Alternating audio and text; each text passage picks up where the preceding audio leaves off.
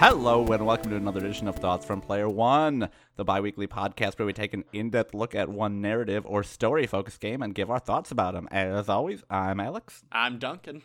And this week we are back at it with Life is Strange 2 Episode 1. Yeah! What's up? Yes, we're back in the Life is Strange seat. And that's wonderful. I'm now committed to this voice. I really hope you don't stop doing it for the whole podcast. I hope you talk about the really powerful scenes and use that exact voice the whole time. You got it. Good. So... Wow, 2 words later and you quit. All right, that's fine. No, commitment's not a thing. Fucking millennials, man. It's the end of the joke. There's no more. It's dry. It's dry. I know. We're going to play Life is Strange 2 episode by episode here. It was, again, made by Don't Nod, right? That's how you say it? Don't Nod? That is how you say it. Yeah, see the word Sweet. Don't and then the word nod. When you put them together, you pronounce it Don't Nod. I thought it was Dot Nod. It was released September 27th, 2018. $8 for each episode or $40 for the whole season. Mm-hmm. Pass.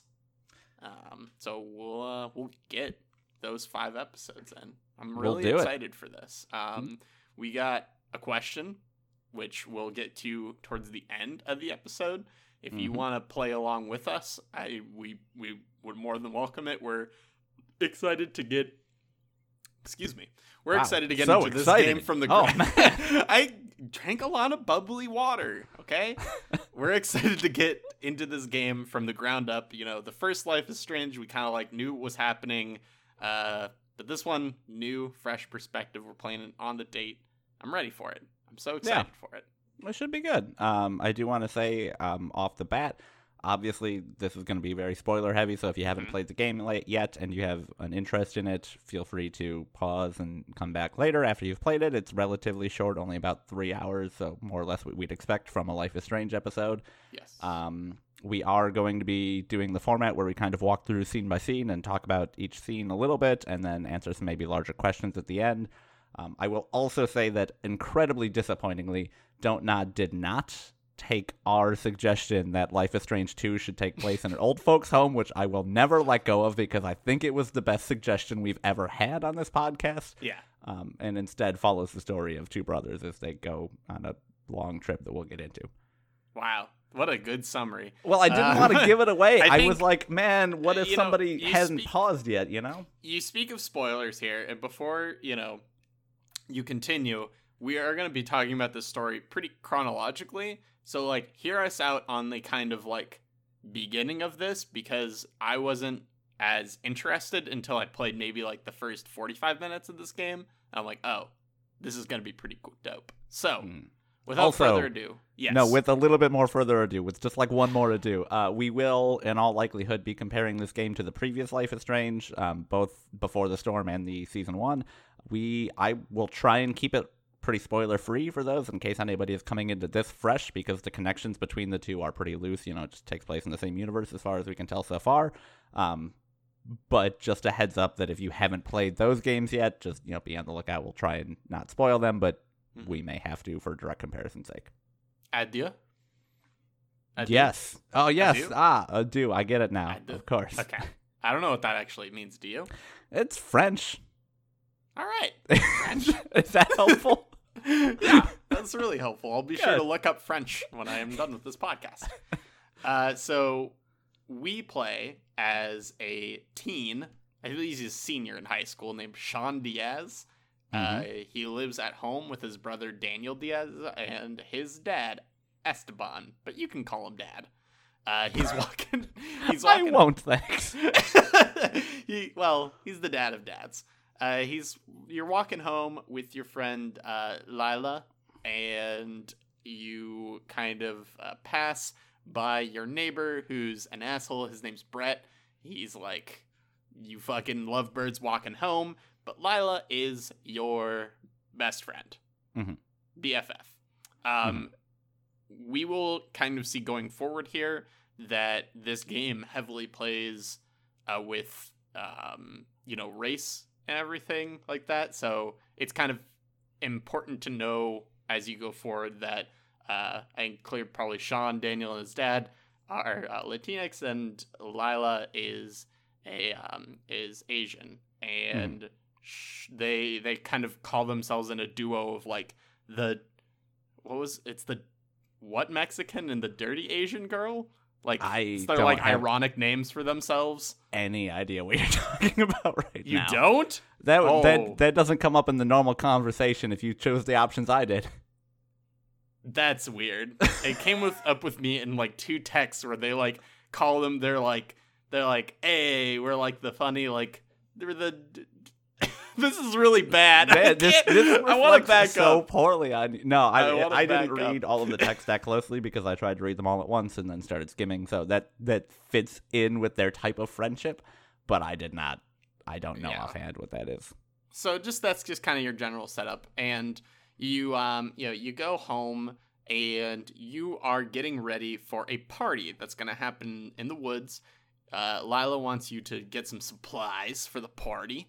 She wants you to get some money, some munchies, because there's going to be weed smoking, a condom, because, you got a crush that's coming there.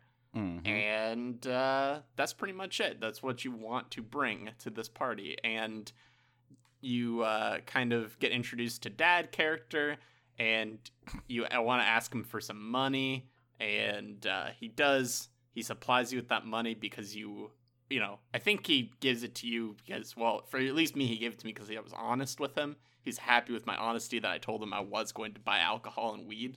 Which is like, what a cool dad. I get the impression that he would give you a different amount of money. Like, he would give you less money if you said you weren't going to do that. Yeah.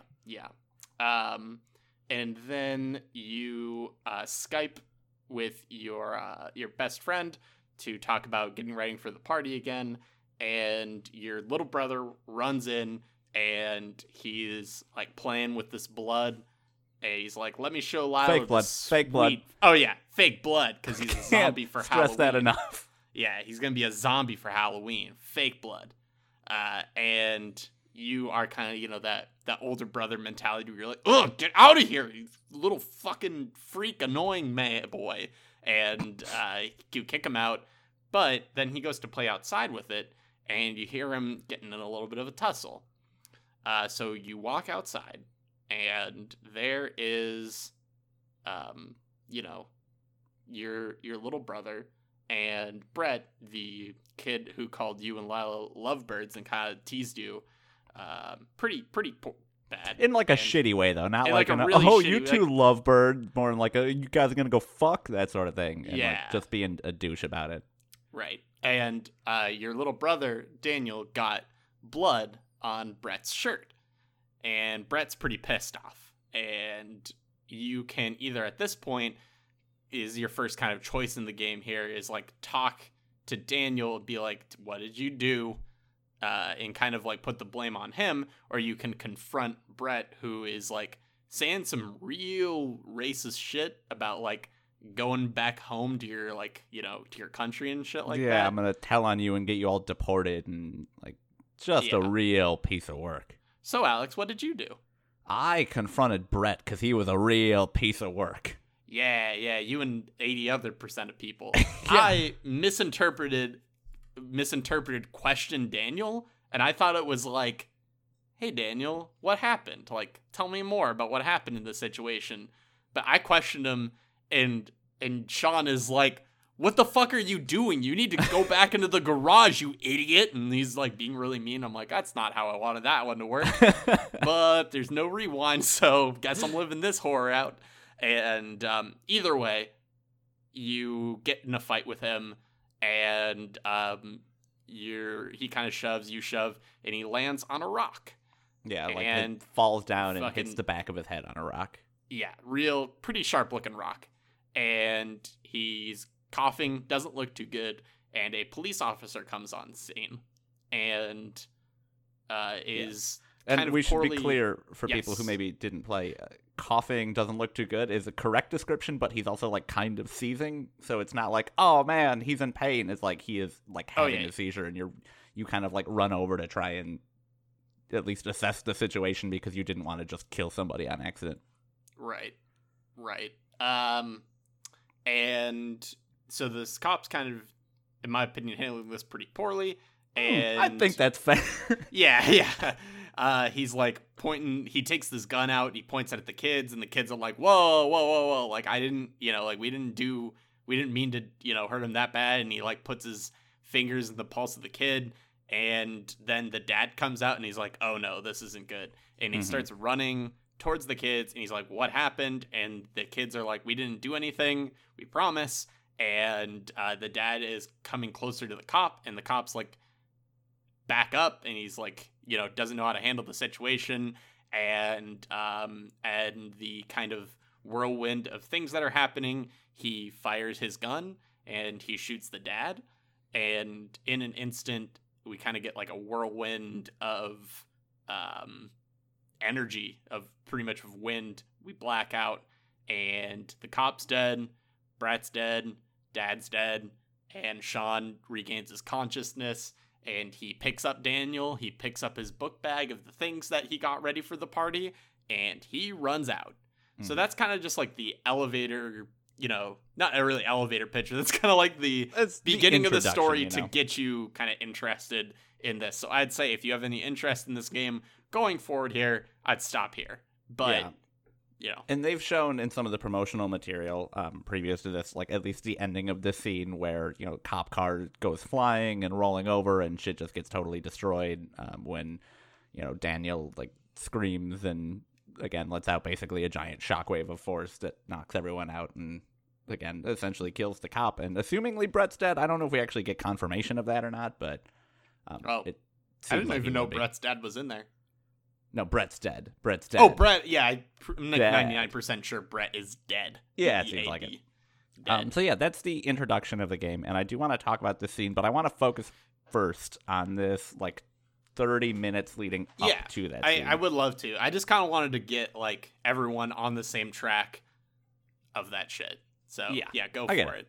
So that's kind of, like you said, that's the hook that they're going for. But I do want to say I adored the first 2 minutes of this game. And I think part of that is because it's, they've got that Life is Strange. That feeling kind of comes through, that art style, is the like very like fall mid or northwestern aesthetic that really works, especially because, we're recording this in fucking October 2nd, so it's very timely. It works. Yeah, it works really well. They also start with the song Listomania, which I fucking love that song, so it worked really, really, really well for me.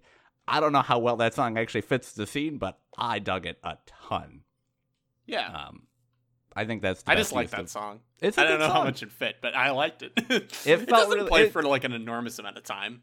No, it's, minute and a half or whatever. Is they're doing a bunch of establishing shots around the new town, which I think we're meant to believe is the outskirts of Seattle. At least I think that's more or less where it is. They don't name a specific town outside of that.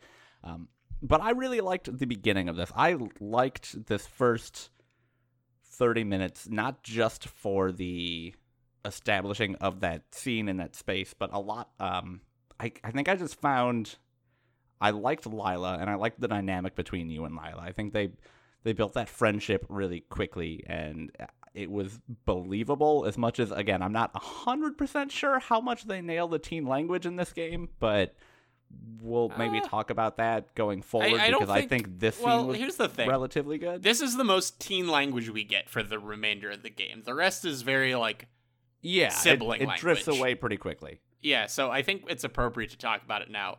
And, this has always been a thing in Life is Strange games. It's like, how well are they hitting on that, like, youth talk? Mm-hmm. And I didn't have I thought it was pretty decent. There was some, like, awkward fumbles where I feel like there were times, like, for some reason, I don't know if you feel like this, but when they keep talking about Skype, and I don't think it's, like, a brand thing. I just kind of think it feels like I would just say, like, yo, I'll video call you. But it feels very, like, forced to be like, I'm going to Skype you. I don't know why. I think I would typically say Skype if I'm going to do, like, a video call. Okay. But admittedly, I would usually use Skype for that. So that's fair. If you say I'm going to Skype you, it lets the other person know, hey, boot up Skype, That's true. But aside from that, how do you think that, like, the teen language is handled. I think it didn't strike me as bad, right? It didn't feel like in the first game it kind of was jarringly like it didn't fit. I think this game largely does it well. I think the only times where it starts to kind of not work is specifically when they're talking about like doing drugs or drinking. There is a scene later in the game where Sean says very specifically, like in complete earnestness, like, I could really go for a big bong rip right about now. And I was like, okay, well, I don't know about that, but okay. Yeah. But I think largely it fits in a whole lot better. There's just a couple of things here and there where I'm like, okay, I don't necessarily think that worked, but it didn't, like, it wasn't off-putting enough that it took me out of any of the scenes like it did a little bit in the first episode of the first game. I'll say the scene with the ciggies was alright. They smoke, Lila wants to smoke with you on the porch, just cigs. And this kind of, like, exchange of, like, do you want one? And he's like, my dad won't be very happy about that. Yeah. It also tracks, you can deny it or take it. I mean, you gotta take it because I'm a pink Okay, well, never mind. I definitely took it because I was like, I'm not gonna leave my friend hanging like that, you know? Yeah, well, track stars don't smoke, okay? That's in high school? I don't know if that's true. Track stars gotta have pink lungs. So I also want to talk about the first 30 minutes of this game because I want to ask you, is Esteban our first good Life is Strange dad? Esteban is, I think, our first good Life is Strange dad, because I can't think of any dads. Wow, yeah, they're all terrible. Actually, Max is this the first is Life is Strange dad, like biological dad? No, because we get in Before the Storm we get a biological dad. Oh, Rachel's. Yeah. Okay, well, Esteban beats the ever-living shit out of him. Esteban is also, I'll just say it, like, he is top 3 Life is Strange characters. Yes. Like, he's so endearing, he's so understanding, and it all comes across completely genuine in his character. And I knew what was going to happen, and I was so sad from the minute he started talking, because I was like, oh, fuck, you're going to be my favorite character, and you're going to die in 25 minutes. They kind of like built this character to like make you love him and then kill him. Like, that's a common strategy, and I just don't know how I feel about it anymore. I mean, like, it feels a little cheap, but I still like fall for it every time, you know? It is cheap, but I don't think they were doing it just to like elicit a reaction from you. I think they were doing it to justify a little bit more of the rest of the story and how the kids are, reacting to it. Yeah. But I love the scene where you walk in and your dad's got a Choco Crisp and your little brother is like, I want it. And he's like, all right, we're going to make like a judge. You're going to be the judge, Sean. And Sean's being a little fucking prick. And he's like, no, I got to go playing for a party. Ugh. And he's like, no, son. You have to be the judge first. And you get a choice who to give the candy to. Who'd you give the candy to? I gave it to the dad. I ate it myself. It's a very funny prank. Well, I felt that was very Sean-esque to eat the Choco Crisp. I mean, it is, but I felt the dad made a convincing argument. But also, if you give it to the dad, he laughs and says that he could never let an innocent person go without candy, and then gives it to the younger brother anyway. Oh my fucking God. Yeah. That, I don't know. I do struggle with what you said previously a little bit with, like, does it feel a little bit cheap to just be like, hey, we're going to set up this person who doesn't, like, ostensibly doesn't have any character flaws in the, like, interim because you only meet him for 25 minutes before he's dead, just so that you feel really bad when he dies. But, man, they do a good job with it, so, yeah, I don't know. They did it well. It does feel a little cheap, but they did it really well. I feel like you can maybe argue with me on this if you want to, but I feel like you can only tell so many set pieces. Like, sometimes you just need to go with the thing that already exists, and not everything can be, like, new and innovative with stories. Like, sometimes you just need these classic set pieces here to just, like, elicit certain emotions to drive the story forward. And, like, even if it does feel cheap, sometimes you just need to use those kind of use those things. I don't want to make it sound bad though, but it's tough. Yeah, I get it, and I think you're not necessarily wrong about that. I wish it weren't so much of a trope, but it still works, and I don't feel like I don't get angry when it happens or anything like that. It's a quick way to get that response, and oh well. Well, cheers to the first Good Life is Strange, Dad. Yeah, you had a good run. Rest in peace. Yeah, you had a good 30 minutes in the highlights. Oh, God. But story's not about you. No, it is not. Outside of that scene, the gathering supplies for the party was whatever. Like, you walk around and you gather a bunch of stuff, and you get to make some choices about what you want to take and don't take. The Skyping with Lila, I actually really liked that. I was not sure how I would feel about it. When they I watched a little bit of the first 20 minutes, so I caught like a minute of it here or there before I played the game. Yeah. And the scene didn't feel good when I watched it, but when I was actually playing through it, I think that it worked really well. And I think the entire time you spend in your room works really well. Like, there's a stereo that you turn on and it starts playing music that totally makes sense that Sean would listen to. And, like, if you just walk around, he just starts, like, singing along to random small parts of it. And it fit really well, and it just created that Life is Strange sort of melancholic teen atmosphere that I like so much. I think we're probably going to get very little of that. In the beginning there. Yeah. Yeah. Yeah, for sure. What did you think about so you can sit down and doodle or draw. Yep. And did you play with the controller or mouse and keyboard? Mouse and keyboard. Okay. Let's talk about the drawing mechanic for a little bit, cuz it just says shake mouse to draw.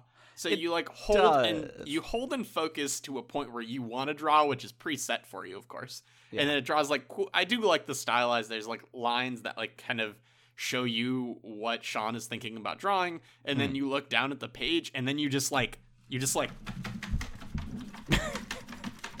for 5 minutes. No, not 5 minutes. I don't want to. That's exaggerating. 30 seconds total of time, because you have to look up and down and draw again. Of just shaking your mouse, and I was kind of upset by that. I'm like, just give it to me. You don't have to make me do this. I'm not a baby. I don't think the mechanic itself works very well. Like, the mechanical motion you do works very well. It seems kind of pointless padding, but I do like the drawing of the area around you a lot more than I liked, taking pictures or something. I think it is a cool representation of what's going on, and it's a cool way to journal what's happening, and I do like that. But yeah, the motion where you're just I'm gonna spin my mouse in a circle, okay, well, yeah, cool. It's gonna be weird going forward with it, because I feel like it's gonna be points where I'm I want to see how he draws this, but I just don't really want to shake my mouse for 30 seconds. But in that, I just kind of wish you'd just watch him draw, and then a little their classic you're sitting down and the camera kind of spins around you thing would happen. But yeah, I mean, I would even be more comfortable with it if it was here are 4 points, draw a line between them with the mouse or something. Just something that felt a little more satisfying than flailing your arm. Right. But oh well. So the whole end scene here, I promise we'll move on afterwards, was very whew. It took, for me, it definitely took me on a ride, because I knew it was going somewhere in that direction, but for some reason it got me pretty well, even though I sort of saw it coming, like we mentioned earlier. But how did it impact you, and what was your kind of state after that scene, during it, etc.? Yeah, so again, I think this is one of the ones where it will probably feel pretty differently, because I did know what was going to happen again, some of that, I don't know why they made this choice, but some of the promotional material they showed was the first 45 minutes of gameplay, and I watched a small section of it and did see this scene, so I knew how it was all going to play out. Oh, okay. So I wasn't surprised during it or anything like that, and I don't think it's nearly as impactful watching it as playing it. I will say that it did still have an impact on me, and my biggest, the thing that I walked away from most was not sorrow that the dad died, because that sucked, but also, I mean, he's a good Life is Strange dad. He couldn't have had a long run anyway. That's just not what this game does. And not fear for the kids for nearly killing Brett, because whatever, he got it coming. But mostly just I was so mad at the cop in this scenario. And, like, I think it's very smart to have it play out this way, given the, like, political state we're in 2018. But, like, holy fuck, he just rolls up onto the scene, sees a kid on the ground seizing, and another kid, like, trying to help him, and his first response is to, like, run up there and pull a gun on 2 kids, and then shoot a person who is clearly unarmed walking towards his children. Like, that cop, what the fuck, man? So, like, this is a hard question. I know this is a hard question I'm about to pose to you. Do you think, is this, like, situation believable in that way? Like, I know a lot of, like, truly fucked up things happen like this. And so, I mean, I guess to me it was pretty believable, but in some ways, I don't know. It again, it's kind of like the bad apple kind of thing where it's like, hey, on average, this is definitely not what would happen. But there's just every once in a while, there's one new panicked person that doesn't know how to handle the situation. And, like, I guess, did it feel like a believable scene in, you know, the world today? Absolutely. Like, 100%. Like, I mean, you're right. I don't think this would be how it plays out with, like, 90% of, or, like, not even 90, like, 98, 99% of families and 99% of police officers. But, you know, you get a young white cop goes to a scene where there's a white guy on the ground who looks like he's dying, and there's a kid on top of him, and you're at this spot where your adrenaline's pumping and you don't know what to do, and it's like somebody who looks like they were just killed in a family that's, you know, Hispanic, who's moving towards you, and you don't know what to do, and you just freak out and you shoot somebody. And, like, the way that I described that, I'm realizing now, comes off as, like, very sympathetic to the cop, and, like, absolutely not. He died for it, and honestly, he had what was coming to him, but, like, holy shit. This doesn't seem crazy to me. Like, this does not seem like a scenario that wouldn't happen in the world. The only difference is we'd get the news report the next day saying how the cop felt like his life was threatened because the dad could have had a knife or something. Like, it's and I'm sure that is, like, happening, but we don't really get to see that because we run away. We're not near TVs. But I assume that's probably what happened. I would imagine. Isn't that crazy? I don't know. This isn't really a question or anything to talk off of, just a point that, like, that's so insane that's, like, a realistic scene for us. You know what I mean? Like, God, that's wild. I mean, again, I think, and we'll talk about this more later because I do think it happens a lot more as we go on, so I don't want to talk about it right now, but this game is much more politically aware than its predecessors. It recognizes what is going on in the U.S. and it plays off of that, and I think it plays off of it largely to pretty successfully, I guess. I think it plays off of it relatively well, and I think this is one of the scenes where if this had been in a game 3 or 4 years ago, maybe I would have said, I don't know about it, but given, you know, everything that's been going on the past 2 years, it fucking was a believable scene, and you're right, that's an absolutely crazy fucking thing to think. Yeah. Why don't you move us on here? Why don't we scoot along? All right, we spent like 30 minutes on the first 30 minutes of the game, so we're doing good. We'll be at 2 hours. We'll be 4 hours and 4 hours. So we'll do this next one here, which I don't think there's as much to talk about. So basically, again, you know, Sean picks up Daniel and runs away because he sees that shit went really bad and his dad's dead and that they're going to obviously get in tons of trouble because they ostensibly killed a cop and a white kid. So he picks him up and runs away, and we kind of get a fade out and fade in, and we're led to believe it's 2 days later. And we get a scene of them just kind of walking along the road in a wooded area, basically looking for somewhere to camp out. And this is kind of where we get the introduction to what I would consider the main tension in this episode, which is that Sean is trying to figure out how to basically stay alive and protect Daniel, but also has not told him what actually happened. Daniel doesn't remember the scenario. He blacked out as soon as he, you know, did the energy scream, whatever exactly that is. So he's trying to lead him along and say, like, oh, they're going on an adventure, they're just going camping, no parents allowed, things like that, while also internally trying to figure out, like, how am I going to tell him what happened? What are we going to do? Like, we're not going to be able to go back. He's going to figure it out. This sort of back and forth. So this scene is largely them finding like a camping area in the woods and going down that trail, and we get a lot of establishment of the type of area that they're in and kind of the wilderness, where I get the feeling we'll spend a lot more time in this season than we did the previous one. So you kind of, Sean walks Daniel through the woods, pointing out different things, like different signs for trailblazers so that people know where to go, and, they get, try and find some berries and things like that to eat because they're low on food, and trying to find a nice spot to camp. You see like 8 signs about bear attacks. Absolutely, there's gonna be a bear. Those signs are Chekhov's bear. There's gonna be a freaking bear in one of these how episodes. Amazing would it be if it was just a red herring? Just like, beware of bears. Bears are for real, and everyone is like, God, yeah. Nope. I don't know what that reveal is gonna be. I don't know when there's gonna be a bear, but there's gonna be a freaking bear, and I can't wait. Yep. So eventually you and your brother walk up to this larger open area where you find a cave to hide in, which is definitely not a cave.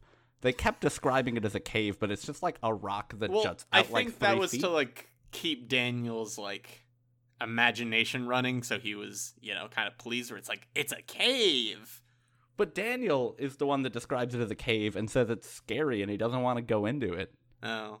And it's that makes sense. It's weird. But that's where you spend, I would say, probably a decent chunk of time in this scene, is at this like large open nature campsite where you can draw this river running by and with an island in the background, and you can choose to like skip stones with Daniel and play along with him, explaining to him some stuff about nature as you know it, or kind of like tricking him. And I think you can like push him into a spider web, which is kind of messed up, but all right. And then eventually you find some wood and build a campfire, and kind of have a scene where you're settling in and going to sleep for the night and trying to comfort your brother again. And most of the tension and most of the depth of the scene comes from the internal monologue, and the way that he is struggling with everything, and kind of the contrast between the last scene and how dramatic and explosive it was, and this scene and how peaceful it is and how secluded it is, and the kind of difference we get between those two is really very stark, and I think works incredibly well. For sure. This also introduces, you kind of touched on it, but I wanted to make it more clear, a mechanic about teaching Daniel things interacting with Daniel. So pretty much any object or thing that Daniel is doing, you can point your mouse at it and like scroll through to have this like blue bolded text option to do a Daniel thing. And a lot of these are options that will kind of change his character, and we'll get into a couple more of those later, but you're kind of in charge of him. And I think this is going to be their main mechanic of like, you're making choices and influencing, because Daniel's 9, so like, right now you're the only thing, you're the world to him. He doesn't really have too many other influences or guides in this world right now. So your word that's it pretty much. So obviously he's still his own person, but he's 9. 9-year-olds aren't people. Yeah. Did you eat many berries? I ate some of the berries for him, and they were bad, and then I found some good berries and I ate those, and then I didn't eat the bad berries again. Oh, okay. I ate some berries. He said, looks good. And then little brother ate the berries, and then Daniel asked if he could eat another set of berries, and I'm like, listen, boy, you've had berries already.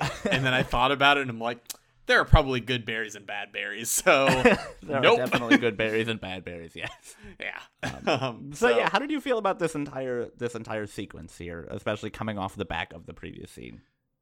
So I want to say one thing also about my thoughts on it, is which is what you asked. I was going to say, if you want to you don't have to preface your response with rephrasing my question. I'm just purred happily in it the fuck out right now. I love the visuals in this scene. The trees, the grass, the river, the like lighting in this world is fantastic. It's a beautiful game. Mm-hmm. All the textures that are painted they belong there in that way. Like they just have this great aesthetic where they like, instead of putting a real texture on something, they just like paint it on there, and it's wonderful. I was really encapsulated by that. And as for the, you know, the rest in the story and everything like that, I think, again, it's this very, like you said, stark difference between the two. And I love the realization of the mechanic that I was talking about, where it's like, oh, it's just me and him now. And like Sean even mentions like, I'd be a shit dad. Kind of like if you fuck up or something like that happens, but like, you know, realizing that you're now taking on this role for him and, you know, living this lie, everything like that, it really gets the gears turning and thinking about, you know, putting yourself in Sean's shoes and like how you would handle that. Or like, you know, I just respect a lot of games that are able, or any pieces of media that force you to kind of think about what you would do in that situation. I get that a lot. I don't know if you get that. Like, do you do that a lot? I do that depending on the type of media and, you know, whether or not the situation is incredibly believable. Yeah. And for this one, I think it is pretty believable. There was a car at the beginning of this scene as well that you can, like, steal a Choco Crisp from, if, you know, because the window's slightly down. Man, was I worried the whole time that, like, some back nature fuck was gonna come out and be like, you're out here a long, long ways. What are you doing out here in the nature that you're not supposed to be camping in? But that never happened. No, I was worried about that for all of about 2 minutes, and then I saw 8 signs about bears, and I was like, oh, never mind, it'll be bears, and then it wasn't that. Oh, yeah. So. Oh, no, bears ate the person in the car. Oh, okay. That makes a ton of sense. Yeah. A lot of bear media. But no, this is... he wakes up, Daniel has like a nightmare, and he wakes up screaming about dad, and you're like, nah, it's all right, and then you both fall back asleep. So maybe some bizarre foreshadowing there, but overall I think it's a good, like, let's keep this running, and it held my attention pretty well. Yeah, I tend to agree. I think when you were going through it initially, like when you're just walking through the paths in the wood before you get to kind of the 2 open areas, it's like a picnic area and then the actual area where you camp out.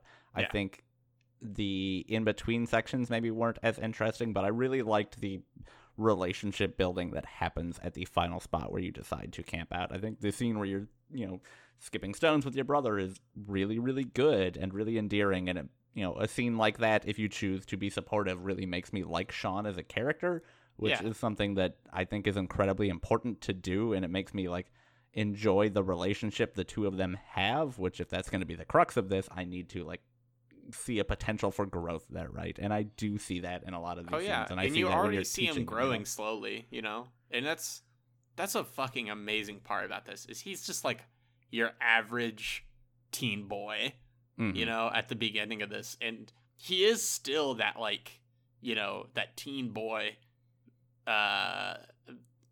you know, thought process and maturity, but like he's clearly growing, but they didn't do it too fast, in my opinion. I think maybe sometimes it feels like he's matured pretty fucking fast, but like it's still believable. Yeah. And traumatic events like that can grow you fast, you know? Yeah, and we don't see Sean in any sort of like a crisis situation, or Daniel in a crisis situation prior to, you know, around this time. So I think it's all very believable that this is just a way he would act under pressure. Yeah. And I think they do a really good job with that. And overall, yeah, I enjoyed it quite a bit. Another cool thing is, you know, you grabbed your bag of all the party supplies. Guess what? That's your camping bag now. Yep. Anything you brought with you, that's all the shit you have. And I don't know about you, but I grabbed beer from the fridge. Oh, I did not grab beer from the fridge. I said, fuck that. I'm going to take this Coke. I've got $40 to buy beer. Yeah.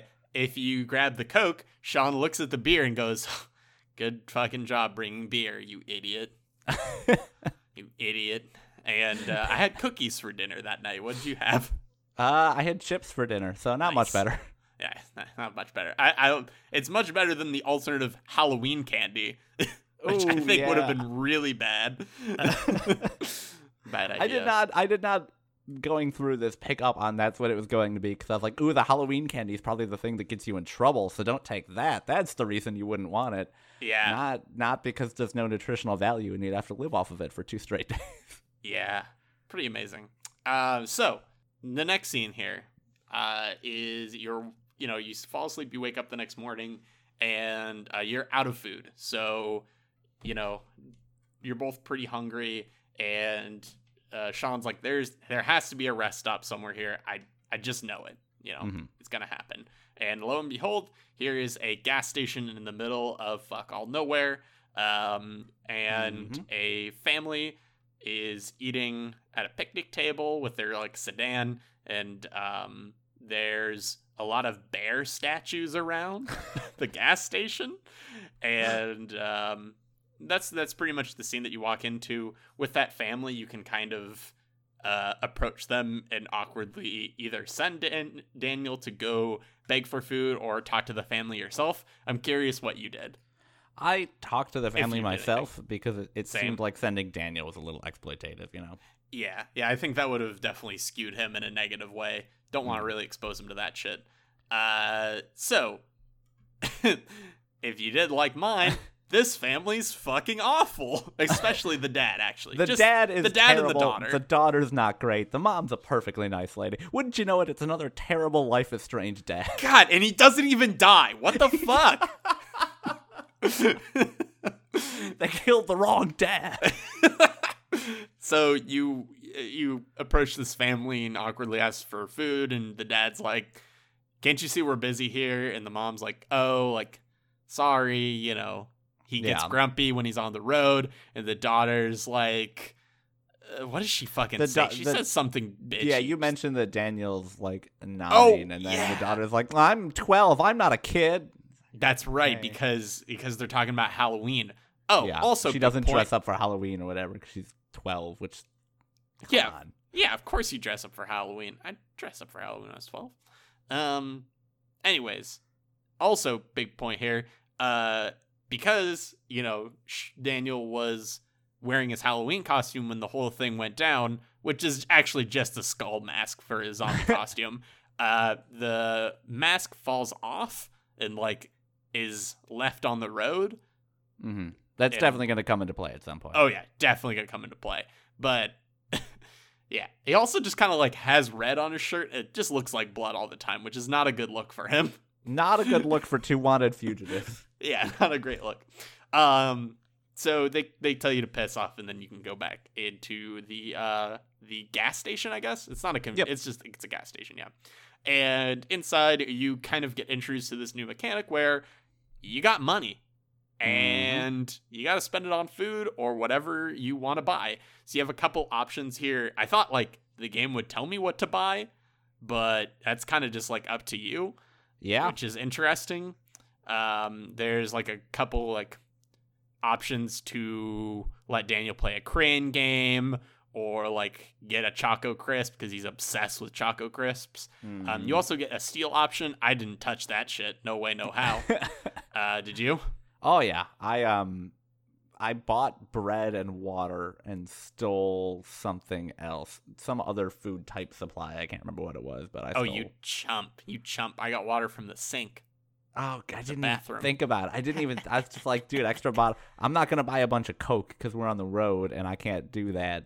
Right. So I bought water and bread and then stole something small. Now you don't get found out, or at least I didn't get found out. I don't know if you maybe do if you buy too much of something, but yeah, I did not get found out. No, well, obviously I didn't steal, so I wouldn't have gotten found out. So, you check out for that stuff, and the lady at the checkout, perfectly nice. She gives you a free map and sends you on her way. Also, she sells a lot of bear statues.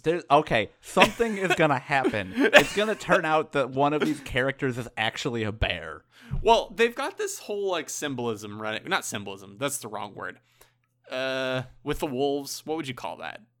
Symbolism? I guess. Symbolism that the two of them are wolves, and, like, they're, they're on the hunt or the track or whatever, and they're together. Pack. They're in a pack. There we go. That's the fucking animal Yeah, you word. do get a scene earlier where they, like, howl at the moon because they're pretending to be wolves, which is really cute. So I wonder, like, if this bear isn't, like, literal so much as is representational. It's like, watch out for bears, and, well, So moving on here is we go to the picnic table and we're gonna, munch on the stuff we bought, and or who stole. else? Or stole like a bad person. Mm-hmm. How did you steal it? Did you just like pocket it, or did like Daniel have to like distract the person? You just pocket it. It is kind of weird because there's a lot of different interactions going on at the same time. So I was close to Brody, who's a character that we should probably mention you meet inside the convenience store. Oh yeah, he's looking at like nude people.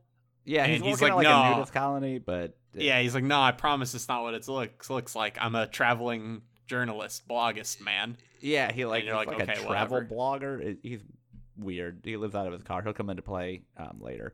But so you get like a little bit of a dialogue option from him, and then a dialogue option or like a dialogue piece from Doris, who's the lady at the front, and then also you're have an inner monologue going on, and then you like steal something, and then somewhere in there you heard Daniel cut in and be like, "What are you doing?" But then immediately cut into a different dialogue line, and I was like, I don't know if I'm even like supposed to feel bad about that because too many people were talking. I think it was just triggered because I think he has to know that you stole for like. Yeah. I feel like that's gonna obviously come into play later. But anyways. Yeah, you just pocket. Look, I only have $40, okay? Things are expensive. Yeah. Oh, can we talk about the price of things? A bread loaf is $6.50? Yeah, Get off my dick.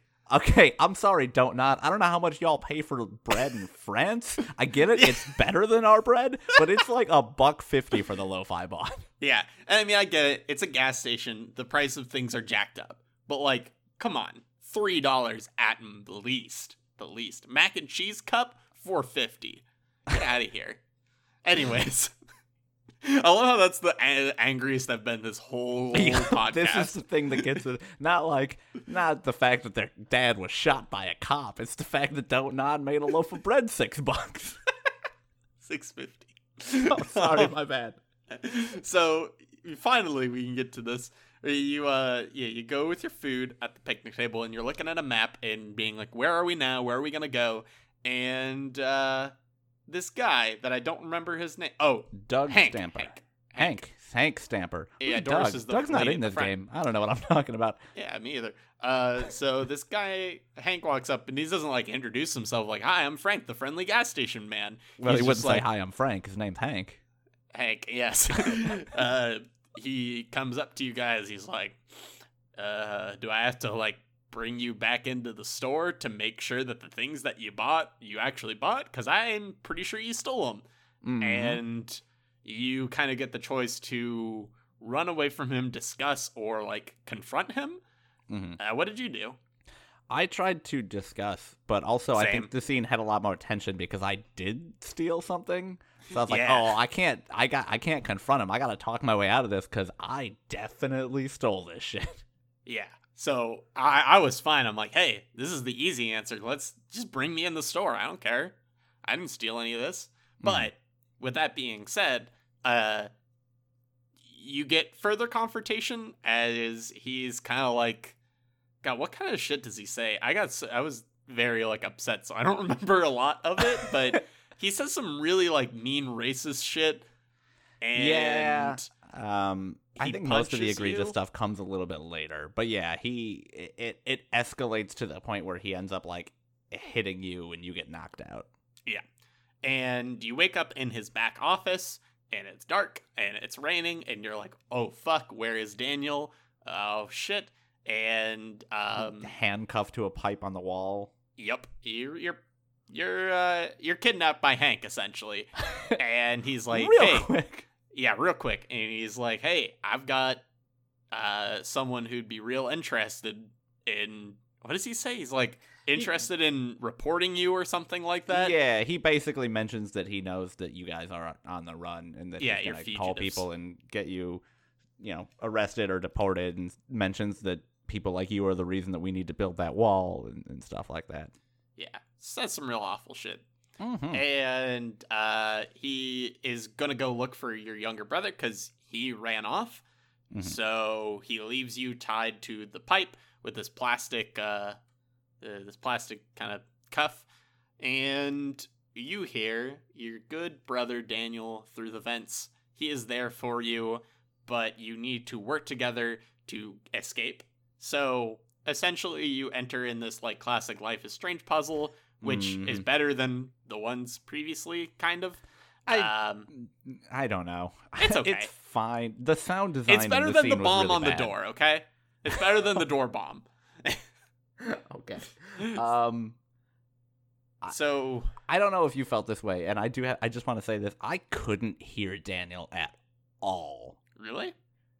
For some reason, and maybe this is just my sound settings, he was really difficult to hear, and I think it's because they kept moving where his voice is from, because it's supposed to be like him running around to different parts of the outside of the building before he comes back. But if I didn't have the subtitles on, I would have had no idea what he said there. Huh. See, I've had to like futz around. This is really boring talk. I've had to futz around with my surround sound like headphone settings a lot to like get them to work properly. So look at Mr. Surround Sound headphones over here. I hate it. I actually don't like it. It never sounds good. It's like, anyways, this is really boring.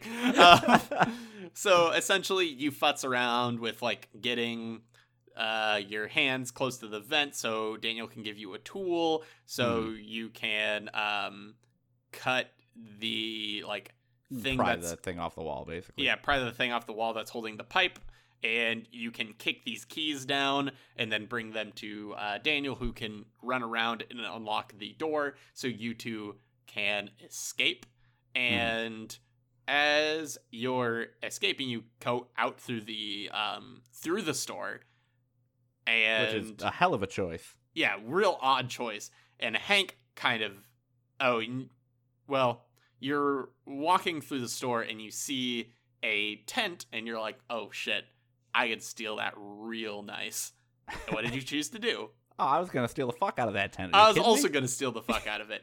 And then Hank comes, he wraps around and he's got you in the kind of has you in a hold, and you can either run, fight, or fight. What did you do? Oh yeah, I beat the shit out of that old man. Oh, I ran. I hightailed it. It's very satisfying. You like headbutt him and then just like start kicking him in the face while he's down, and then take a tent and run away. And it's a lot, but also he had it coming. That's gonna come back to you. I know, but I wanted the tent. It was a $70 tent. That is so much more than the amount of money that I had. Oh boy, I've got a reveal for you. Oh no, a good reveal for you. So that was this whole thing. Whole thing, and that was intense. Yeah, though, again, you do escape into the woods. Yes. And hold on. That's the end of it. I was gonna say, that's not the whole thing. Yeah. So you run into the woods, and you see Brody in his car. He's like sipping tea on his laptop, hanging out, and you're like, yo, that psychopath in there, he wants to get me. He wants to get us. And Brody's like, yeah, no, I got a bad vibe from that dude. And he lets you in his car and you drive away. Yeah. Where it's also revealed that, and we didn't mention this, there was like a stray puppy that they were trying to get rid of in the gas station. And it's revealed when you're driving away that when I was beating the shit out of the old man, is the timeline that I've chosen to go with. Daniel does the brotherly thing and steals their dog that they were trying to give away. And so you have a little puppy with you now. Oh, little puppy. It's adorable. So this scene. We've talked a little bit in the middle of all these scenes, but I think overall, like, this is, like, the cop scene is pretty, like, powerful for their political, more political focus in this game, but I think this one really put the period at the end of the sentence that's like, yeah, this is what we're fucking talking about this chapter. And I don't know how hard it'll be reverb through the rest of the game, but I'll be very disappointed if they don't follow through with it in the rest of the game, because I think they're doing a relatively good job of it, and I feel like if they set this up and then just kind of drop any sort of political undertones, it'll be kind of I guess disappointing is maybe the best word for it. It'll just feel like they didn't necessarily follow through with their punches, and I think that if they do just like scenes like this work well, right, it's not a overtly political scene, right? You're not like getting into a political argument. It's just showing two different kind of like views of the world and two different experiences that people are having, and I think it works really well. Yeah. Yeah, I agree with that one. Also, I think the other interesting thing is they introduced this, like, I was not ready for a mechanic where I had to choose how to spend the small amount of money that I had. Which I'm assuming, just given the setup of this game, will continue to be a pretty pronounced mechanic. Yeah, definitely. So that was interesting, and I'm kind of wondering how that's going to play out in the future and it's what gonna ways. Suck. Yeah, that was the other thing. Is it was a really hard thing to be like, I don't know what to buy. There's so many options, and I can't afford any of it. Now, do you think like that being a difficult thing for you? Do you think that speaks to it as a good, or I don't want to say good or bad, but how did you feel about the mechanic? Like, were you like impressed by it, or not really impressed? I can't really ask what opinion I want of you. Okay, I'll just talk, and you can tell me whether or not you got the opinion you wanted. Sound good? Yeah. I thought it was interesting. I think it was, like you were saying previously, how the last scene is kind of what helped you get into the mindset of what would I do in this situation. This was kind of the scene where I got more of that. Was not so much the extreme of running away, and not so much, being out in the wilderness with your younger brother, but the idea of like, I have X amount of money, I need to buy enough things for 2 people to survive and stay fed and stay warm, and I don't know how to do it, and I don't know what to prioritize. This was the moment when that scene kind of, that feeling kind of hit home for me. It was like, oh, this is not just like I'll rewind and see what the other good option is. This is I need to make decisions about the livelihood of the person I'm with. And I think the lack of direction and the lack of discrete options really drove that home. And I like that mechanic quite a bit. Yeah, I'm honestly really excited for it. I think there's a lot of interesting things you can do with it just being like, money's a bare essential. You need it to survive now. And like, having this low amount is going to add like a really interesting, like, I was thinking about it, I'm like, damn, this is very Oregon Trail-esque. Like, this is going to be really hard. Like, what are the red herrings here? Like, some of them are very obvious, but like, if I could have bought 99 boxes of bullets, I would have done it. Yeah, that's not an option. No, yeah, I agree. And I mean, they've done mechanics in previous Life is Strange's about, do you want to steal this money or something like that, but it never felt... It's never mattered. Yeah, it's just like, oh, no, because it's going to be a black and white sort of thing, and I know that I'm making the choice that's not going to come back to bite me in the ass. Exactly, and you're never going to really, like, use the money in that way that'll, make situations good or worse for you. You have the bare essentials already, like, Yeah. I think it's a really interesting introduction of that mechanic. I think we should move on just because we're running a little bit long. Do you have anything else to say about that scene, though? Okay. So that brings us to kind of the conclusion scene, basically, where you begin it by being in the car with Brody and Daniel, and the introduction of the dog, which is named Mushroom, which is a pretty good name. I didn't at first. I was like, I don't know how I feel about Mushroom, but I've come around on it pretty hard. I love the name Mushroom. It's a good name. It's a good name. But then Daniel goes to sleep, and you drive, and you get a little bit of sleep and talk with Brody a little bit, and kind of continues on, and you stop, sort of at like a scenic overlook, and you and Brody talk a little bit about kind of the future and what you're going to do next, and you mentioned that you are thinking about probably trying to go all the way to the town that your dad grew up in, which I think is Puerto Lobos. I'm not 100% positive. Cool. And, Brody talks to you about how you're going to have to tell Daniel, and Daniel obviously doesn't know what happened, and he mentions that he knows who you guys are, and he's seen that you guys were running away, but he believes that you didn't do anything wrong. He does make a mention of the fact that, like, hey, you're not in Seattle anymore. Like, you're in kind of more or less I don't remember the exact phrasing, but yeah, like the hillbilly red zone in between like Seattle and Portland is what it feels like, which I don't know nearly enough about Washington or Oregon to know if that's correct, but I guess I'd buy it. I do think this scene is cool. So I guess spoilers for Life is Strange Season 1 coming up. Skip ahead like a minute because it's really not that interesting. Yeah, we're not going to talk about it much, but I do just want to talk about it. So yeah, at the beginning of this game, they do ask you, did you play the first season? And if so, which ending did you choose? And if you chose the Sacrifice Arcadia Bay ending, then this scene takes place at an overlook that is looking over Arcadia Bay, which in this case is a totally destroyed city. And, Brody mentions a little bit about how, he makes comparisons to how you have to keep moving forward, to the way that the city was destroyed and everything like that. And I think that it was just it was a nice touch, right? It's about as much as I want to get of the other game in this game. Yeah, I agree. Completely. I would be curious what happened if you didn't choose that ending, though. You if it's just can a thriving know town. Because I messed up and I picked the wrong ending.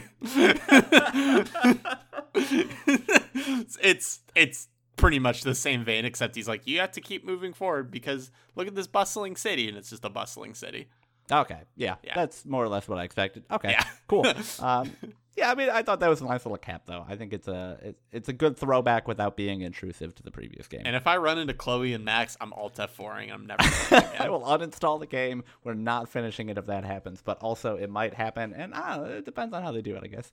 Can you imagine how awkward that would be, though? God. Hey, I'm Max. I'm Daniel. Cool. Nice to meet you. I mean, okay, but what if it's just they're in the background shopping at a grocery store and you don't even have the option to talk to them? Something guess. Really unobtrusive. That would be fine. I think, but oh man. But you would hunt them down. People would be so fucking mad if they show the characters and you don't get to talk to them and they don't even get voiced lines anymore. Yeah. Oh man, people would be furious. Whew. Yeah. What if you could date Max? Okay, so moving on, you get to a motel. Brody drives you to a motel, and kind of drops you off. It's just this really scenic motel by the beach, and lets you know, hey, he bought you a room for the night, so you and Daniel can have somewhere to stay. And you get again a little more of a heartfelt talk, and Brody says, hey, he has to keep going because he's on his way to home, which I forget what state it's in, but I think he was dealing with health issues in his family, his estranged family, so he has to go back to deal with all of that because he comes from money, which I thought was kind of a fun twist on things. Yeah. But before he does that, he gives you his backpack, which has a whole bunch of stuff, and he gives you some money and basically just a few small memento gifts, and then says his goodbyes and drives away, and then you and Daniel go up to the room you have in the motel, and you kind of just a nice little scene where you're finally at a comfortable motel room again. You're not sleeping on the ground anymore, and you draw a bath for Daniel and can choose to make it a bubble bath, and he's watching Hot Dog Man on TV, and you can watch some of it with him, and it's just a really comfortable, nice scene given the everything that had happened in this episode previously and how uncomfortable it all was. Yeah. And I really liked it. Just going through, you do get a scene when Daniel gets in the bath, you have the option to either call Lila or not call her, because one of the pieces of advice that Brody gave you is to get rid of your cell phone as soon as possible, which I understand, but also does come off as a little bit the government, man. They're tracking you everywhere you go. But also, he's probably right. But yeah, it just felt a little weird. So, first off, did you call her or did you not call her? I called her. Me too. The conversation was okay. It was, I don't know. How'd you feel about it? I liked it, but I want to hear your thoughts on it. Because I feel like you have more to say than I do. It felt very okay, so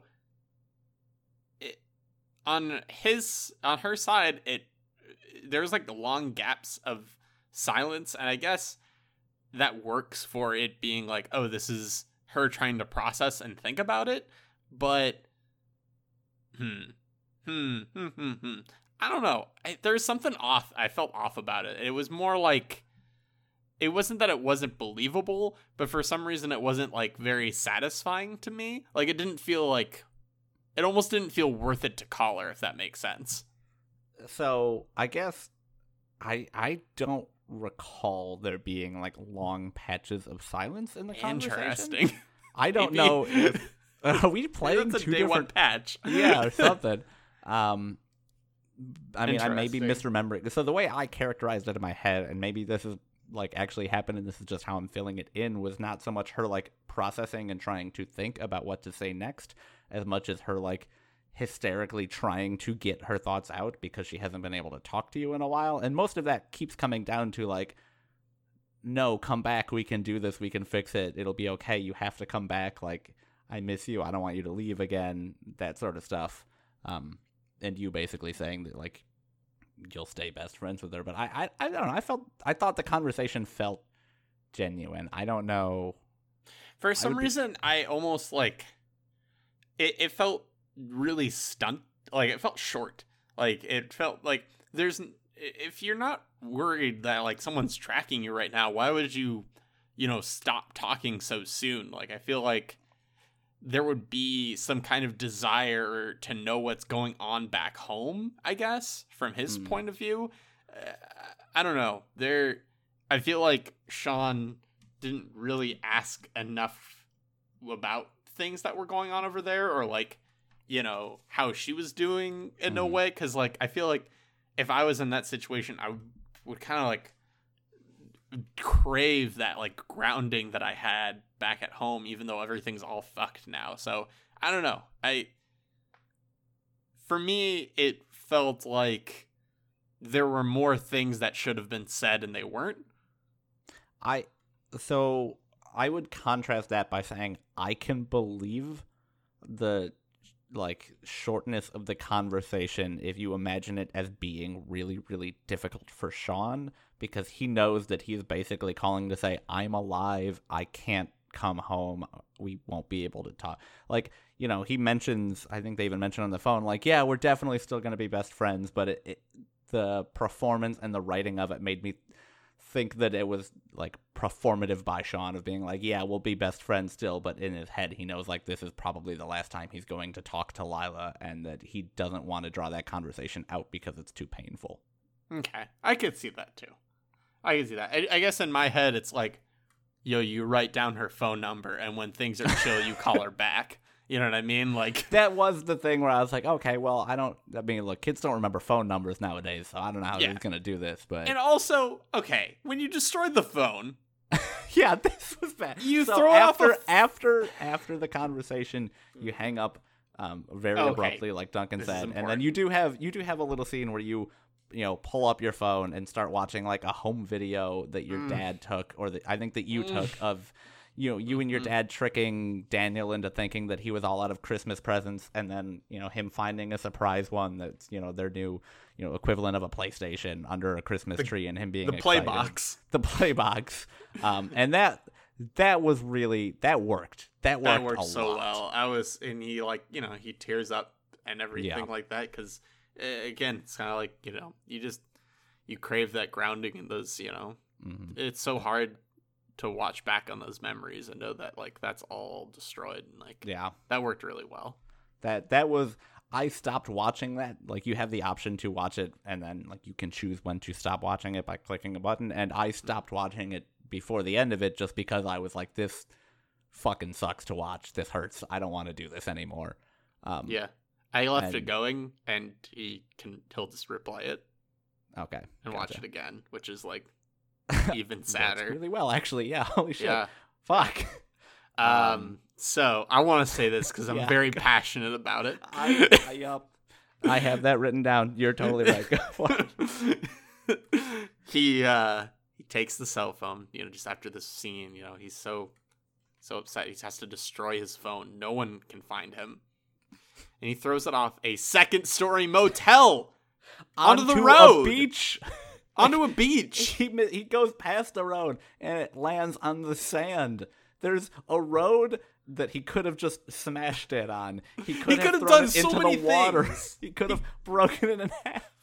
He could have done everything, but he just gives it a toss.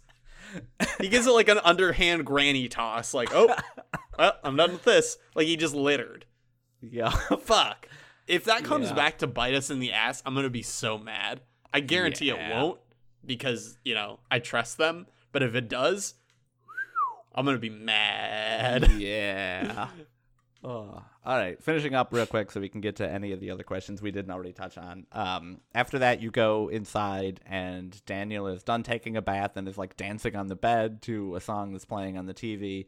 And you know you're going to go have this conversation with him about what actually happened, and you can either choose to confront him directly or join him for a little while dancing. I'm not sure how the scene plays out differently. Either way, I joined him dancing because I was like, this is going to be the last bit of fun I ever get to have with my brother before he realizes the truth. Yeah, I did.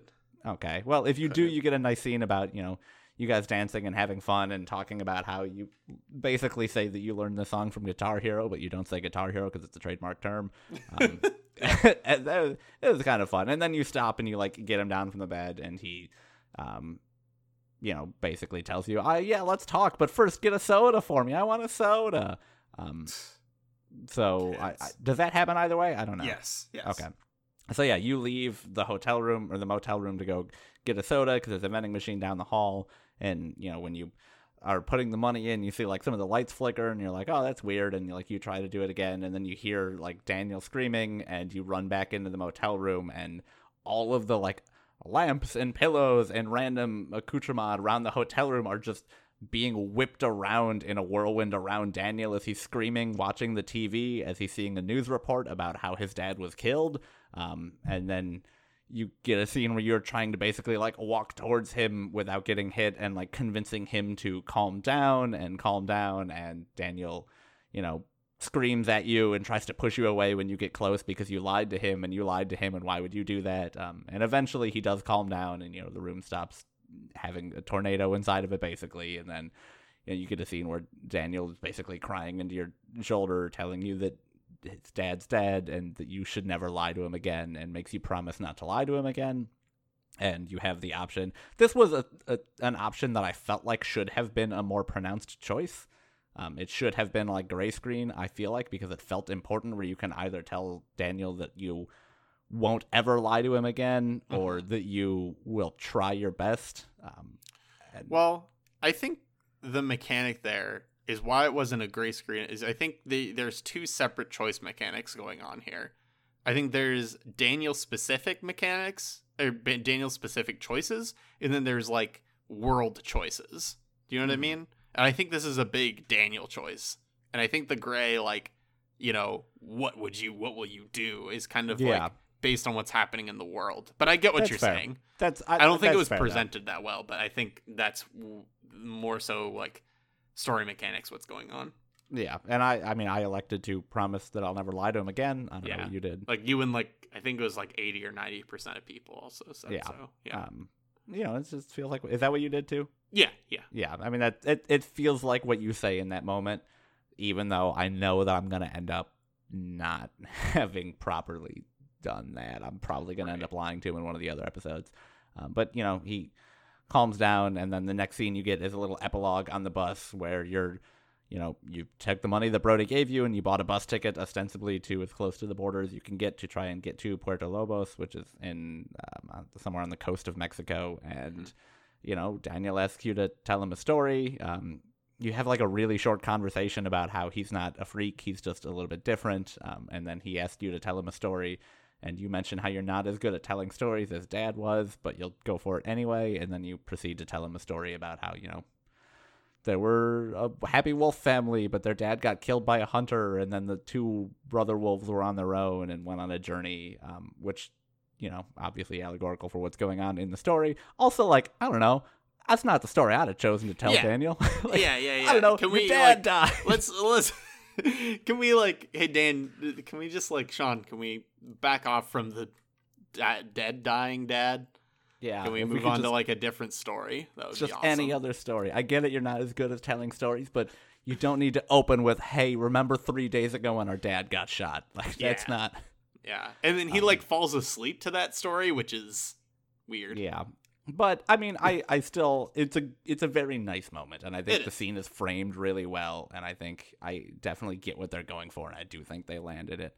And that's the end of the episode, and I think the ending worked, and I am very curious to see what happens, given that all of the original Life is Strange and all of Before the Storm took place in this small Bayside town, and like you've just started in Seattle and now are leaving Oregon on a bus to go south. And I think it's really interesting the breadth of areas we're going to get to see in this game. Yeah, so we can get into some larger discussions here. Do you have anything else you wanted to say about that final sequence there? It was kind of cut and dry.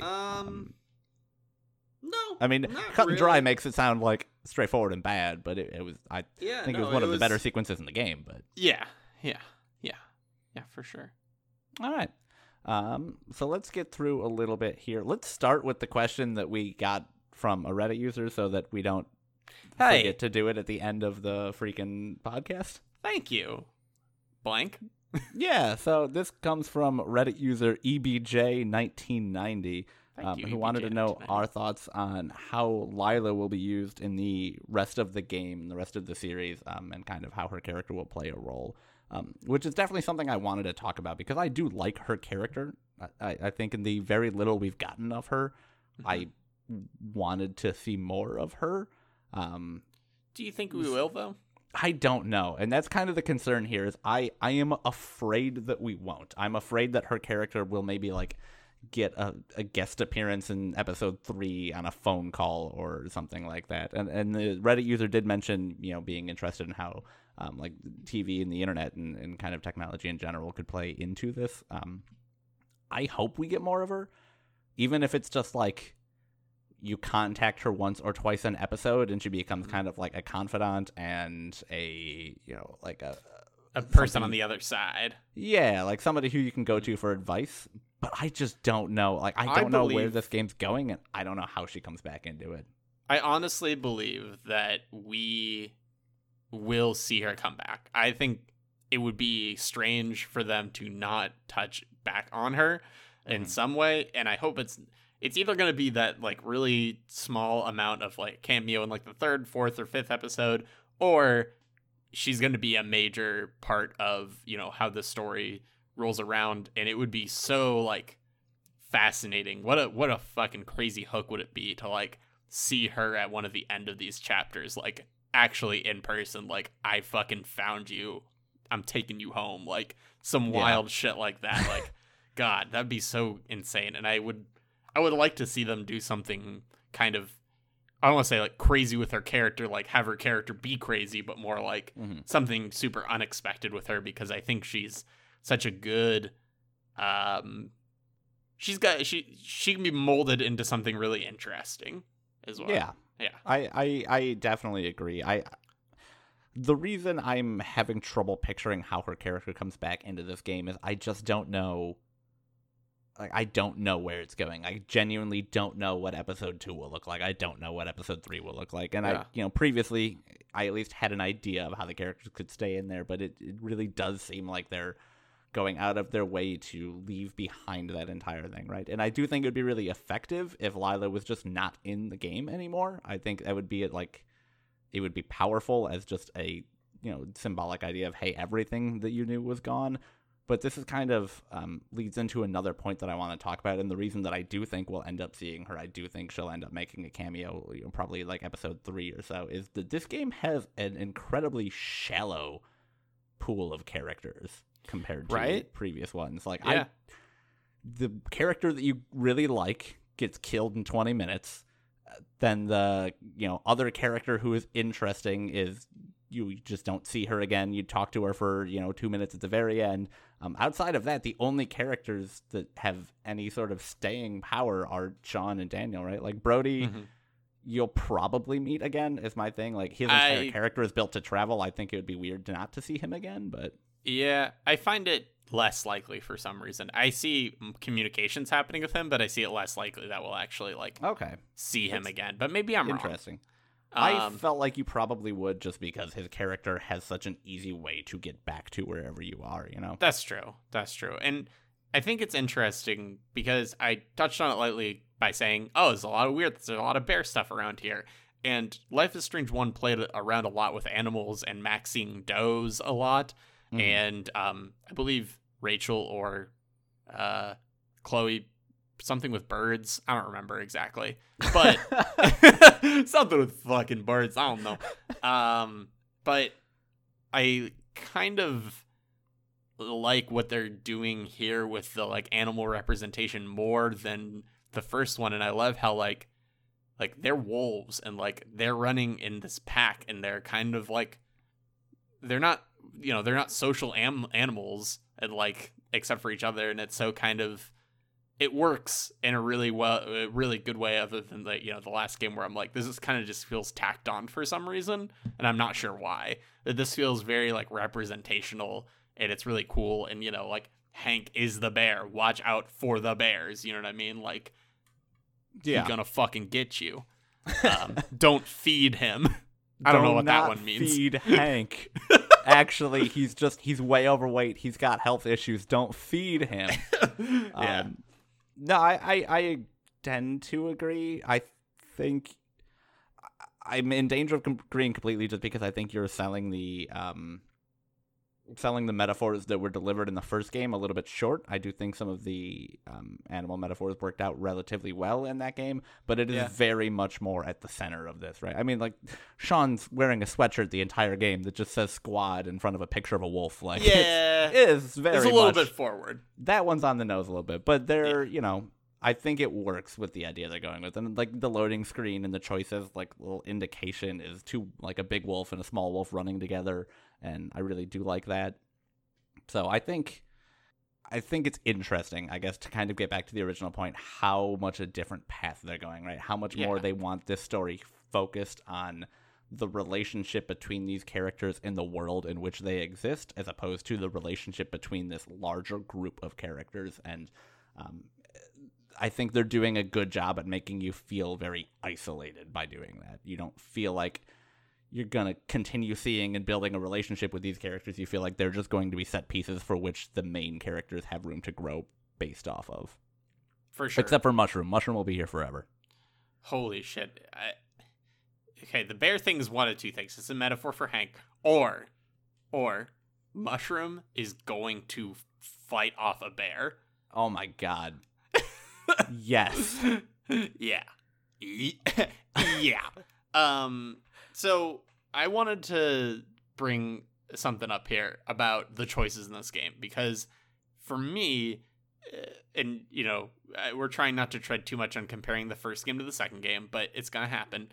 And I believe this is in a lot of choice-based adventure games, is I think there's a lot existing now that's like, make sure you select the right things now, because it's going to come back to bite you 5 episodes later.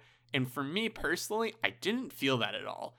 And I kind of liked it. I kind of like it. There's obviously some establishing things we're doing with Daniel to kind of like shape him in the way that, we want to, or however that happens. But it feels less like the choices you make in the world don't feel as like they're going to come around to bite you in the ass later, or like this is going to be important later for you. And I don't know how you felt about that, so I wanted to ask you. Yeah, I definitely did get a lot of that same feeling of, I don't think this is terribly like, nothing felt like I could see how this comes back to me. Nothing felt like I could see how this is a long-term choice that I'm making. And I didn't mind that so much. I think that'll probably happen more. And again, not to harken back to comparisons, but I think in episode 1 of Life is Strange, there wasn't as much that felt impactful, right? Like, you made choices about whether or not to lie to the principal, which, in the grand scheme of things was tiny. So I do think they'll probably ramp up later into the game, but I did kind of like the laid back nature of it, not feeling like every choice I was going to make was life and death, and instead just kind of pushing those choices off into like smaller ones with how you interact with Daniel and how you spend your money. I think that was a good direction for them to take, at least in this episode, when they didn't want to set anything like that. Well, there's like shit like, and this one wasn't a big one, but it's like, did you water the plant? Uh-oh, you didn't water the plant. That's a bad choice. It's like, fuck, this is menial, this is trivial. That but it's just, it always feels like there's always these like hidden like choices where it's like, this is really like, you're not going to see this one coming. Like, it didn't feel like any of those, which I can respect. Yeah. We're running a little bit short on time, but there's definitely a few other things I want to talk about. I think the thing that maybe struck me the oddest at this one is the way in which they kind of addressed the supernatural element, which is to say the way that they don't address the supernatural element. And I don't know how you felt about that. Like, I don't know if you got the same sort of discord that I was feeling. Unsatisfying answer. Okay. It's okay. I don't know. It seems all right. Like, right, I don't know. It works fine, and I don't feel like it's amazing in any way, shape, or form. But like, I kind of don't care about it right now. You know? Mm-hmm. How do you feel about it? I don't love the way that it was not addressed at all. And I think based on the little short teaser, we're going to get a lot more of this in episode 2. But I don't buy Sean not knowing or questioning what happened with Daniel. The only way I could buy it is if he already knew that this was something that could happen. But it just seems like we're getting these crazy things that like any normal sane person would be like, what just happened? What is going on? Yeah. But Sean just doesn't, like, we don't even get a piece of inner monologue where he says, like, I don't know what happened, or Daniel did something crazy, or anything like that. I think it'll come up in episode 2. I think it will, for sure. They wanted to have that conversation, but they didn't have time in the first episode. So it does feel stunted, and I'm a firm believer if it didn't, if it didn't happen on camera, it didn't happen, and you can speculate, but it just didn't happen. But there's a high possibility that, like, I mean, our scene ends with us hugging Daniel, and in that scene, I understand, like, you not being like, what the fuck? What kind of supernatural freak are you being? It's more like, the only thing I care about is comforting my little brother, so, like, because we just lost our father, but we don't know what happened after that, and that conversation could have happened, but again, if it didn't happen on screen, it kind of, or wasn't mentioned, it didn't really happen. And you know that, like, that conversation has to have at least started just based on the way that they begin, the bus ride with Daniel asking if he's, a freak or anything like that. Yeah. But I definitely get the impression that nothing happened in earnest, Did you want to see that? Like, I don't know. I think we kind of also, kind of contrary to what I said, it's like we kind of already know how that conversation might happen. It's not really interesting. If I don't have to see that conversation, right? I can buy that conversation happening somewhere else and it just changing the dynamic of their relationship, but I can't buy them not addressing it or having it impact the story in any way. I can't buy them not having some thoughts or feelings about it, or like them at least alluding to it, right? It just feels like this big thing happened and then they just refused to acknowledge it.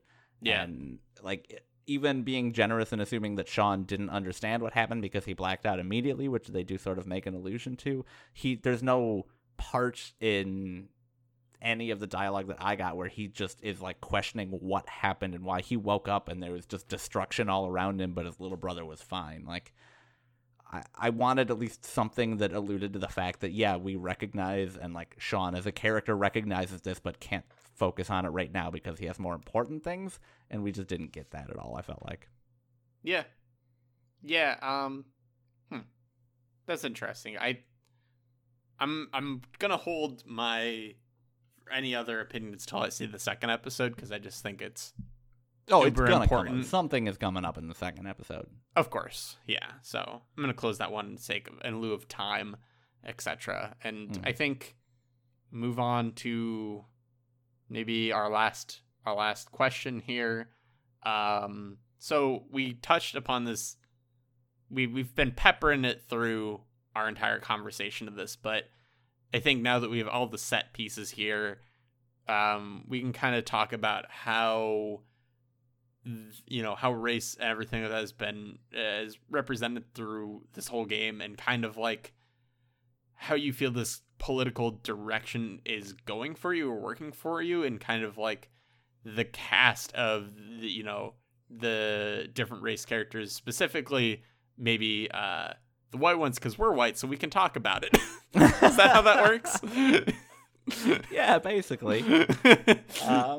Yeah, I mean, just broadly kind of addressing that whole thing and the political awareness that this game seems to carry with it compared to its predecessors.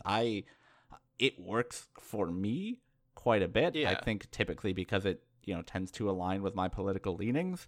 And I also like that if they're going to tell a story and have it set in this day and age, you can't sidestep that, right? Like, and this has been. This is a huge road to go down, so I don't want to do it because we don't have time in this podcast. But there has been a lot of discussion lately, especially in games media and games journalism, about like, can video games be apolitical? And having things like one of the creative leads on The Division 2 say like, oh, the game's not political, even though it's about a destroyed Washington, D.C. And like, right. I think that I respect and think that you almost have to have a game that, at least if it doesn't necessarily have something to say, it is not just deaf to what is going on around it if you're going to set the game in 2018. And I appreciate that. And they pepper in small things. One of your texts with Lila specifically references like I think it was October 16th debate or October 20th debate, which was the final debate between Trump and Hillary Clinton before the election. So they're very clearly alluding to it, right? Like, they know what's going on, they know what they're doing, and I think having the game focus on a cast of characters that's not white is an important step in that, because I was thinking today, I don't remember, like, there were no characters in Life is Strange or Life is Strange 1 specifically that were not white that had like any sort of an important role to play, right? Yeah. Like, there was Principal Wells, but like, he fell off in importance so hard after the first episode, and really the only thing he did was kind of become an asshole. So, like, yeah, that was it. And, like, Before the Storm was a little bit better about it, because you had side plots of characters of color that were more interesting. But I think this was a huge shift for them, and I think that they handled it well. And I think the cast of white characters that they have are very, like I said earlier, the cast of characters that they have is shallow. So I think that a lot of the characters are just trying to be an idea more than they are a character. Yeah. And I think that they do that with these characters. But go on there, because I've been talking a lot. That's okay. I think I like Brody. And I think let me double check. I'm gonna say this correctly. Okay. As it is so important. I'm like, part of me is almost worried that I'm like, was Brody white because like we kind of needed to be thrown a bone? You know what I mean? Like, was he the not all white guy's character? Yeah, exactly. Like, that's kind of how I felt about him, where I'm like, and at the same time I'm like, no, he's just like a good dude though, and like the game really fucking needed a good dude, like whether or girl, whatever. They needed a good person in this fucking world, because like even like geographically it said something where it's like, oh, all people in this area are fucked up. Like, yeah. They're really mean-spirited people. But like, I don't know. It felt like every character up to that point who was white was like, I mean, I guess the female clerk was fine. She was okay, but she was also very like, she was subservient to her husband and didn't not trusting, and she was she was a nothing character, really. Yeah. Like, she had 20 lines of dialogue maybe. Yeah. And so part of me is like, man, Brody was only in here and white because like we needed a white character that's like, oh well, we're not all that bad, which is true. It's true. But like, damn, I don't know. How'd you feel about it? I think that's really interesting. And this was one of those things that I was like, I don't know if I want to talk about this, because I am in over my depth. But I do, that was my initial reaction too, specifically when Brody is still there and drives you away, right? And is gives you a lot of advice. And this was the only part that struck me a little odd, is the way that he brings this white sage advice from the guy who has his life together, to the young people of color, is it's really edging toward a gross trope. But I think that they don't actually go there. I think that they have, they get so close. Yeah, I think the difference is that Sean has enough agency on his own to know what he is doing and what he wants to do, and Brody just gives him he doesn't give him direction, he gives him advice. Yeah. And I think that is for me was the deciding thing. It's like really close, and I'm still on the fence about how I feel about that. But I do like that the only good white character that we meet is like this traveling blogger who's given up life as it is and comes from a rich family, and that's why he can do this. Yeah, he is like the incarnation of Portland in a person, and I think that's okay. He's like got that like dad bod and the fucking big bushy beard, and he's got like glasses and shit. He's just like, he's such a fucking, you know what? This is hipster. This is just token hipster bullshit. You know what I mean? Yeah. This is what's fucked up in Life is Strange too. It's poor representation of hipsters. Yeah, that's the problem. That's the problem. Come on, Don't Nod. God. And as a last point, I will say that like classifying these characters by their race feels like dirty in a way where I'm like, ugh, I don't like talking about the characters like this. You know what I mean? I get it. I get it that it's like necessary because that's kind of what's driving a lot of this plot. But like in a way, I'm like, ugh, I don't know. I kind of hate this sometimes.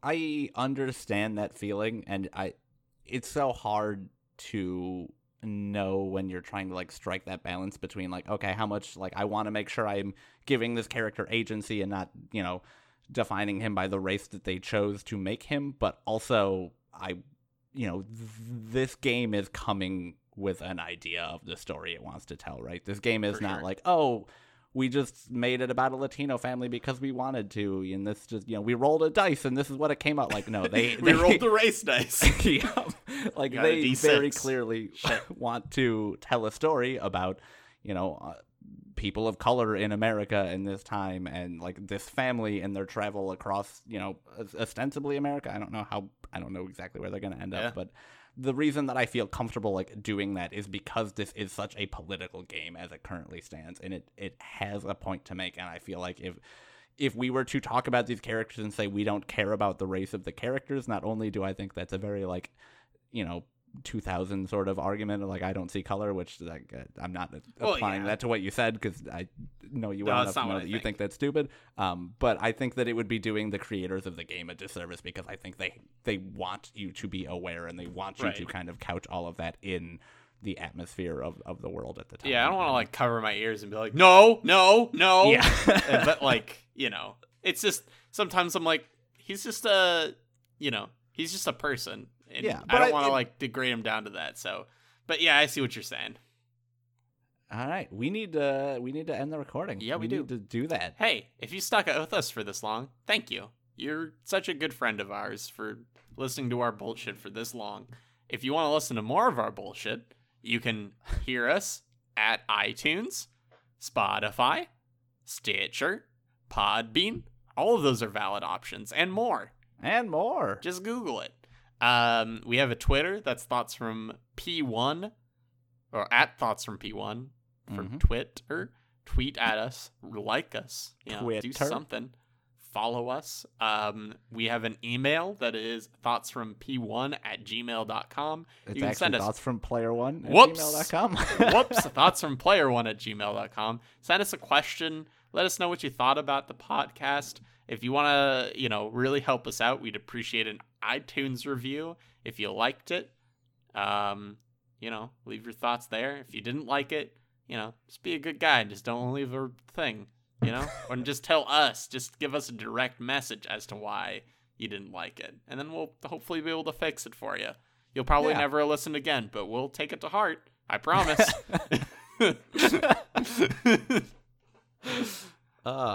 We have a Facebook too. We do have a Facebook. You just search Thoughts from Player One on Facebook, and we'll have an Instagram at some point, but we don't yet still. Yeah. I think that's gonna do it. We'll again try and get the next episode up pretty shortly after it launches, but we don't have a date for that yet. So and we'll ask for questions sooner. Because I actually really enjoy having some questions. And to the other person who asked if we'll play that other game that is Life is Strange, farewell episode of the Life farewell is Strange. episode. Sure, yeah, we'll do it. We'll do it at some point. There's a plethora of really interesting stuff that we've been wanting to play lately, so we just haven't kind of had to go back to that. But it is definitely something we've discussed, and we'll probably do in the next 6 months or whatever. It's on my hit list. Oh no. I'll kill it. Kill it with my words and thoughts. All right, we gotta go. Take us out, Duncan. All right, that's all the. Oh, I got it. Okay, all right. That's all the chicken broth and the chili pot. See ya. Oh, I totally forgot. Fuck yeah.